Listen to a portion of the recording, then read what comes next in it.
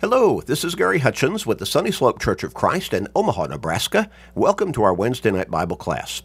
We're podcasting a Bible class each Wednesday evening, posted at this time, 6:30, and that's the time that we come together at the Sunny Slope Church of Christ right here in Omaha. But we know that not everybody, even in the Omaha area, can be with us at that particular time, on that particular evening. And we know that other people are listening. They want to be in God's Word. They want to study in other parts of the country and literally around the world. So we're thankful that we have the ability and the means and the opportunity to teach God's Word through these podcast Bible studies on such a widespread basis through the medium of the internet and by means of these podcasts. We're thankful that you're there. We're thankful that we're here with you through these podcasts, that we're opening up God's Word together and that we're learning. We're thankful that you want to know more from God's Word. Since faith comes by hearing the Word of God, Romans 10 and verse 17, as you continue to study with us through these podcasts, your faith should be growing, and thereby you should be coming closer to God. Our prayers are with you, and our prayers are for you. We encourage you to help others in your life to grow stronger in their faith, to come closer to God by sharing these short studies with them every time you have the opportunity. You can do that through Facebook friends, text messages, and other technological means.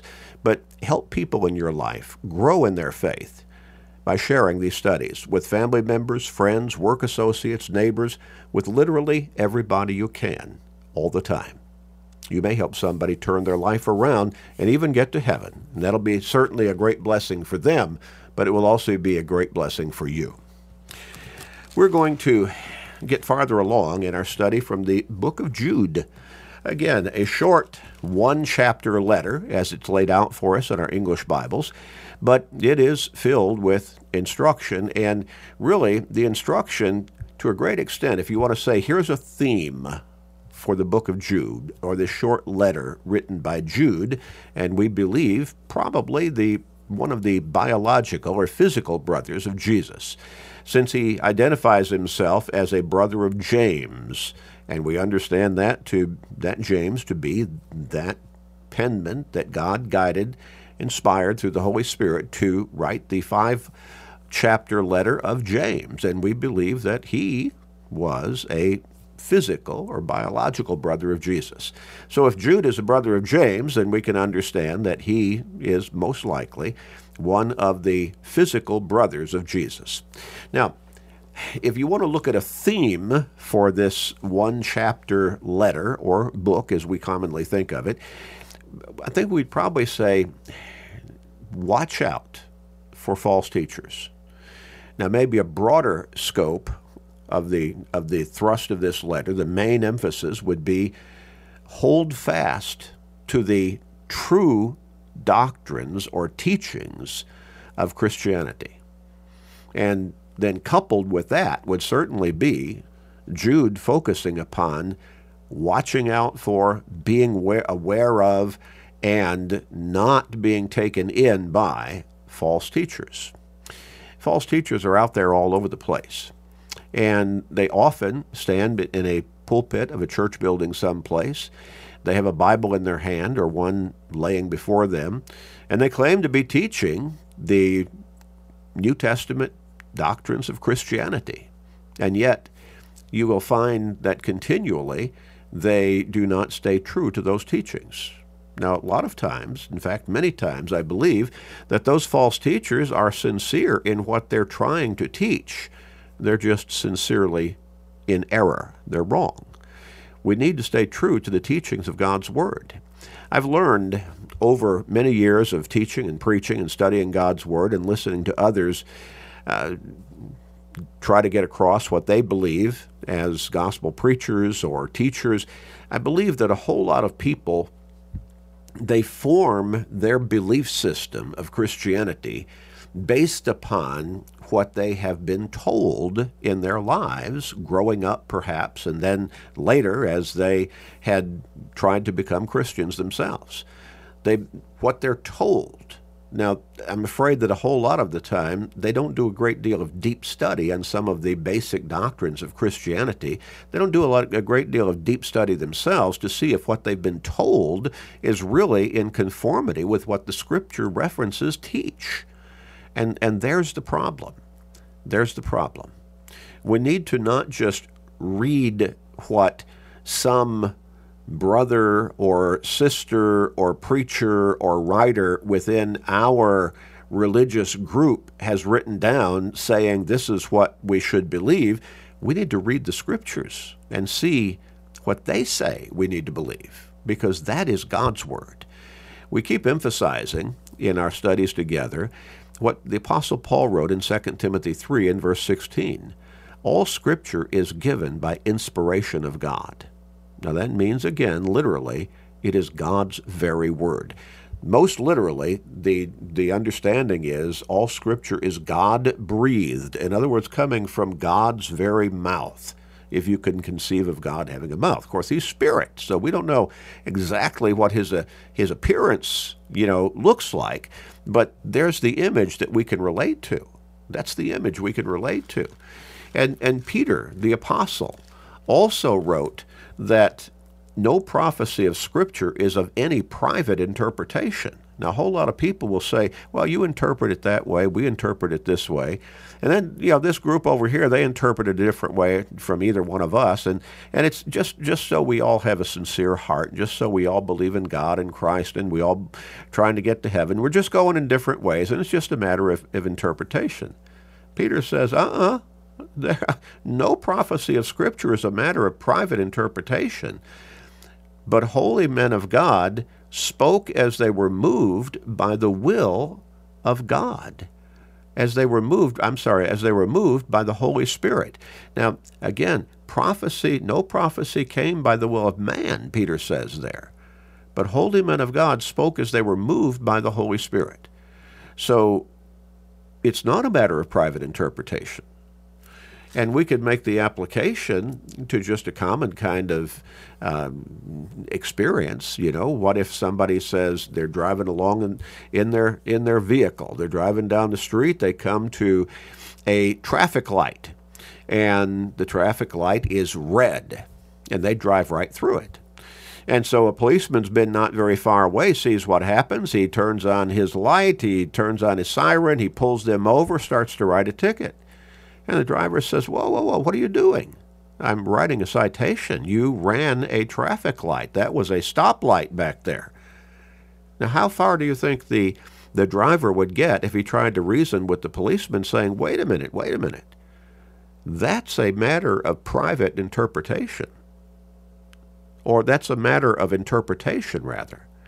You interpret that red light one way, I interpret it a different way. How far do you think that line of reasoning would get? Not far at all, right?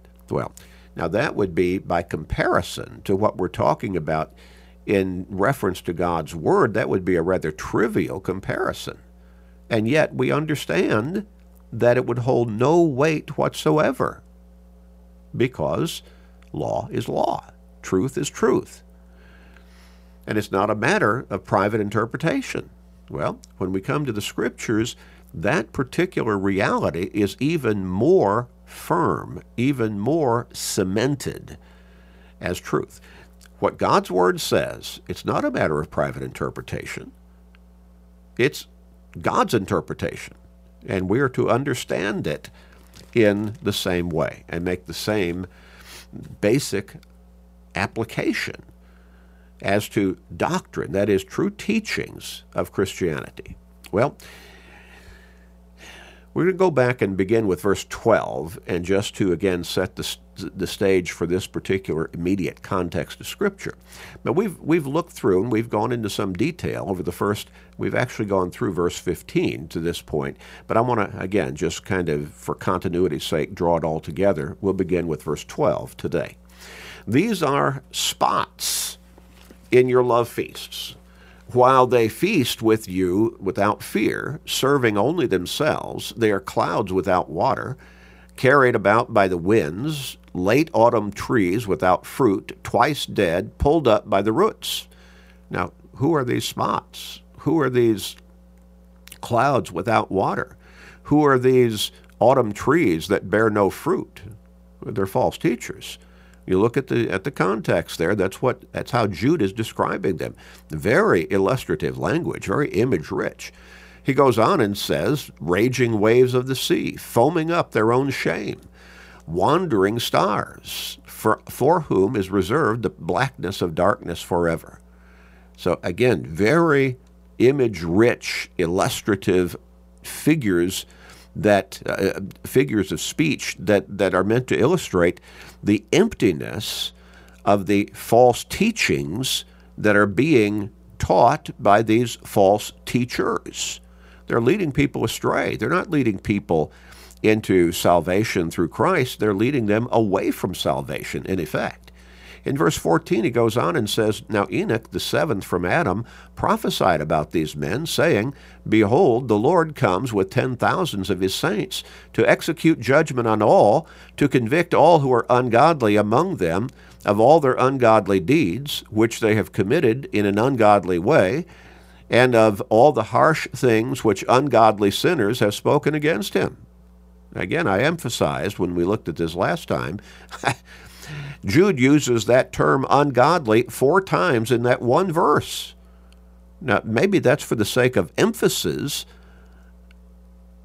that these false teachers are exercising ungodly practices in what they're teaching. They're leading people astray.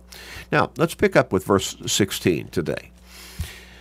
These are grumblers, complainers, walking according to their own lusts, and they mouth great swelling words, flattering people to gain advantage. Now let me ask you a question.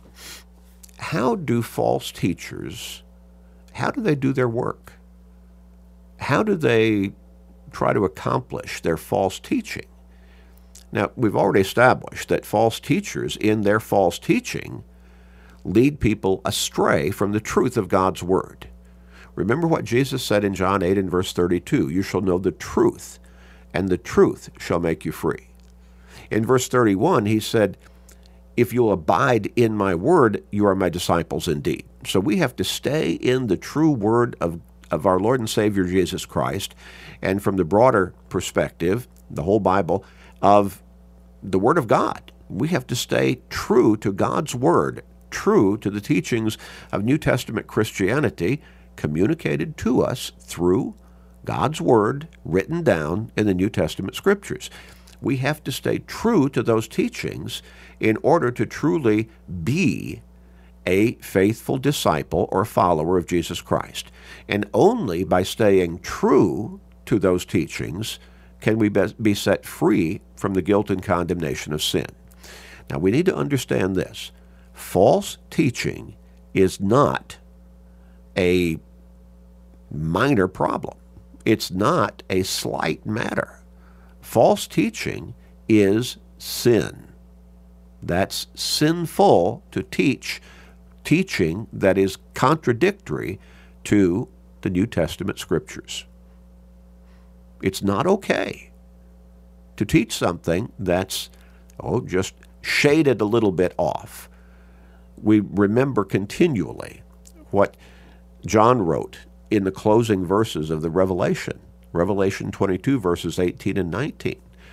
He said, we're to not add anything to these words, and I testify to everyone who hears the words of the prophecy of this book, if anyone adds to these things, God will add to him the plagues that are written in this book.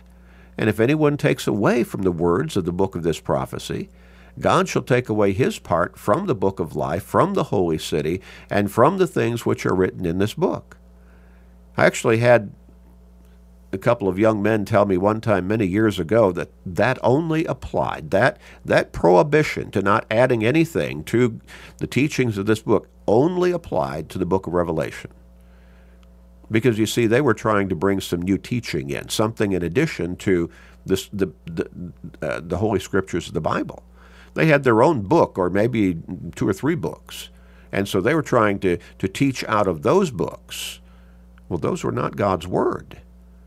And when I pointed out this particular text of Scripture to them in Revelation 22, verses 18 and 19, they said, yeah, that applies only to the book of Revelation.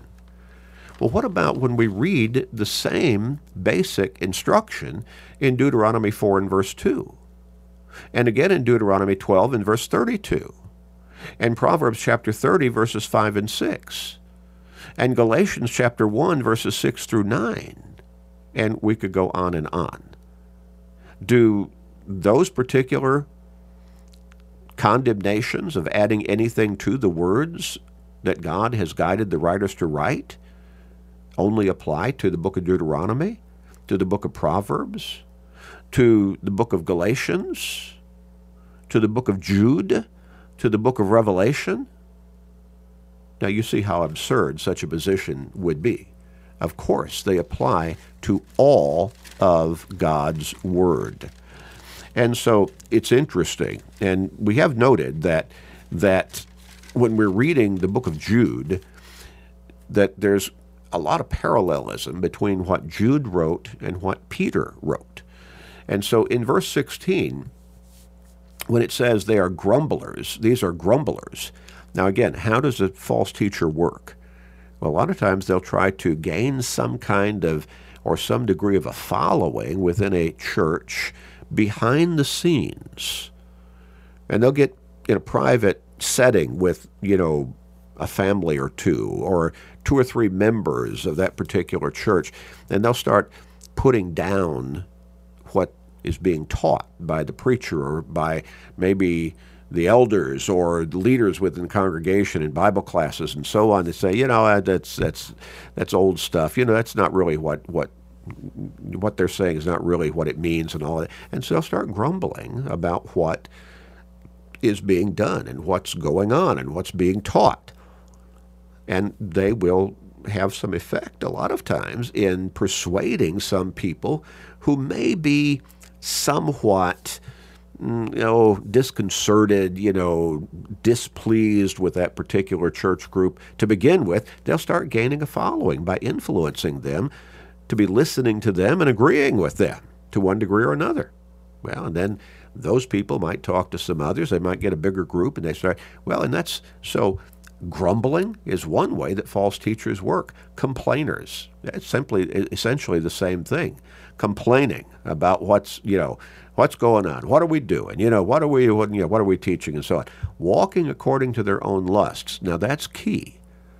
It's their own desires that they're really focusing upon. They want to gain this following in a whole lot of cases. Now, as I said, there are a whole lot of false teachers who are sincere in what they believe.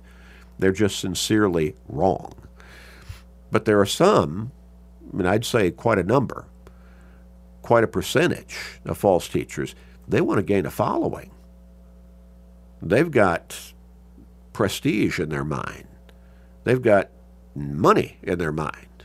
If they can get a following, then they can start getting a whole lot of money coming into their own pockets in a whole lot of cases. Well, these are grumblers. These are complainers. They're walking according to their own lusts, and they mouth great swelling words. Interesting. They mouth great swelling words. Peter writes about that as well. In 2 Peter and chapter 2, and we look at verse 18. Notice, Peter says, "For when they speak great swelling words of emptiness," well, remember those clouds without water back there? "They allure through the lust of the flesh, through lewdness, the ones who have actually escaped from those who live in error." So where do false teachers work? They work within the church, don't they?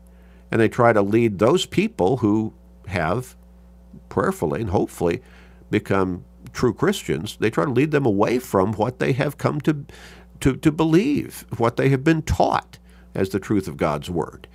And so they use great swelling words of emptiness. Now, words that sound flattering, perhaps, words that sound impressive, and through their language, they in some cases impress those who are listening to them, flatter them, make them feel, important themselves, you can be a part of this movement, the ones who have actually escaped from those who live in error. So they're leading true Christians, forgiven Christians, saved Christians away from their salvation. They're leading them into error. They're flattering people to gain advantage. Flattering people. Interesting, isn't it? And so again, trying to make friends, supposedly, and perhaps mostly on a surface level basis because they're simply trying to gain a following. And then verse 17, he goes on and says, "But you, beloved, remember the words which were spoken before by the apostles of our Lord Jesus Christ, how they told you that there would be mockers in the last time, who would walk according to their own ungodly lusts. These are sensual persons." Sensual persons. Interesting word, isn't it? Worldly. Okay? Worldly persons who cause divisions, not having the Spirit. So remember, he says, you were told. Remember what you were told. Remember what you were told. False teachers were coming.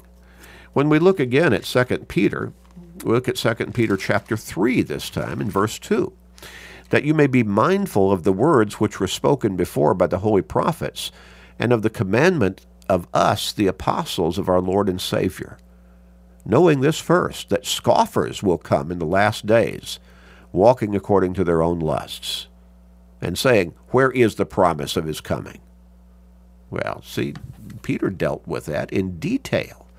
False teachers, some of them even questioning whether Jesus actually died on the cross, whether he actually arose from the tomb. Now, do you realize that there are preachers out there, there are teachers out there who call themselves Christians who are questioning whether Jesus actually did what the New Testament gospel accounts said he did? That he really died on that cross before they put him in the tomb? That he was really dead in that tomb? That he really arose from the grave? And you realize that there are people out there, teachers supposedly of God's Word, questioning whether we can believe the creation account in Genesis chapter 1, whether the flood in Noah's day was really a worldwide flood, whether did God really destroy all of mankind and all of the animals upon the earth with the exception of Noah and his family, and the animals that God sent into the ark that Noah and his family built? Do you realize if we start casting doubt on these basic teachings of God's Word, well, how do we know what else we could believe? Oh, but those false teachers, they'll tell you what you can believe because they figured it out, supposedly. Or in some cases, maybe they will say openly, we don't really know about this or about this, whatever text it might be in God's Word. Well, how do you know what to believe then? You see, again, these are false teachers. They are clouds without water. They are autumn trees that bear no fruit. They are raging waves of the sea, foaming up their own shame. Stars that are wandering, for whom is reserved the blackness of darkness forever. God has given us His Word, and we need to respect it as His Word. We need to remember the words spoken by the apostles, by our Lord and Savior, by God Himself, through the Scriptures in His Word, the Bible. And we've been warned that these false teachers were coming. There would be mockers, and as we pointed out, Peter talked about that as well. When we look at 1 Timothy chapter 4, and I want us to look beginning with verse 1. 1 Timothy chapter 4, beginning with verse 1. And Paul wrote here, the Spirit expressly says that in latter times some will depart from the faith, giving heed to deceiving spirits and doctrines of demons. What would be doctrines of demons? Well, somebody might read that in kind of a surface level basis and not understand the deeper meaning there. They might say, that must be demonic worship. That must be worshiping the devil. What he's really talking here is false teaching. False teaching. The devil's behind all false teaching. He's just using the lips of some human being putting forth that false teaching. And then Paul goes on in verse 2, he says, speaking lies in hypocrisy, having their own conscience seared with a hot iron. And then he gives some examples that we see out there right now, right today, and that have been out there for quite some time. Forbidding to marry. Why would somebody stand supposedly as a teacher of God's word and say there are some people who are forbidden to marry, such as priests in one huge denomination, or maybe even more than one huge denomination, abstaining from foods which God created to be received with thanksgiving? Well, why? Where do we get the scriptural authority to order members of the church to say you can't eat certain foods? That's not scriptural. That's made up by man. And so we need to understand the false teachers have been out there almost since the church came into existence, almost since Jesus ascended back to heaven. There were false teachers when Jesus was here. They denied that he is God the Son, the Savior, the prophesied Messiah, come to this earth. They did not believe the message of his gospel. They were false teachers. And since the church was established, the devil has been busy influencing false teacher after false teacher to put forth some kind of contradictory teaching to what God's word really says. We need to be on guard. Remember what Jude wrote in verse 3 of this short letter. Beloved, while I was very diligent to write to you concerning our common salvation, I found it necessary to write to you, exhorting you to contend earnestly for the faith, which was once for all delivered to the saints. There's no new Bible coming down from heaven. God has delivered the faith once for all to mankind. Let's pray. Father in heaven, thank you for loving us, and thank you for blessing us with your word. And please guide us to dig deep into your word so that we can know your truth and thereby recognize error when it is being taught. And bless us to be able to lovingly but firmly refute it accurately, all according to your will and to your glory, Father. Please forgive us and hear our prayer, gracious Father. In Jesus' name, amen.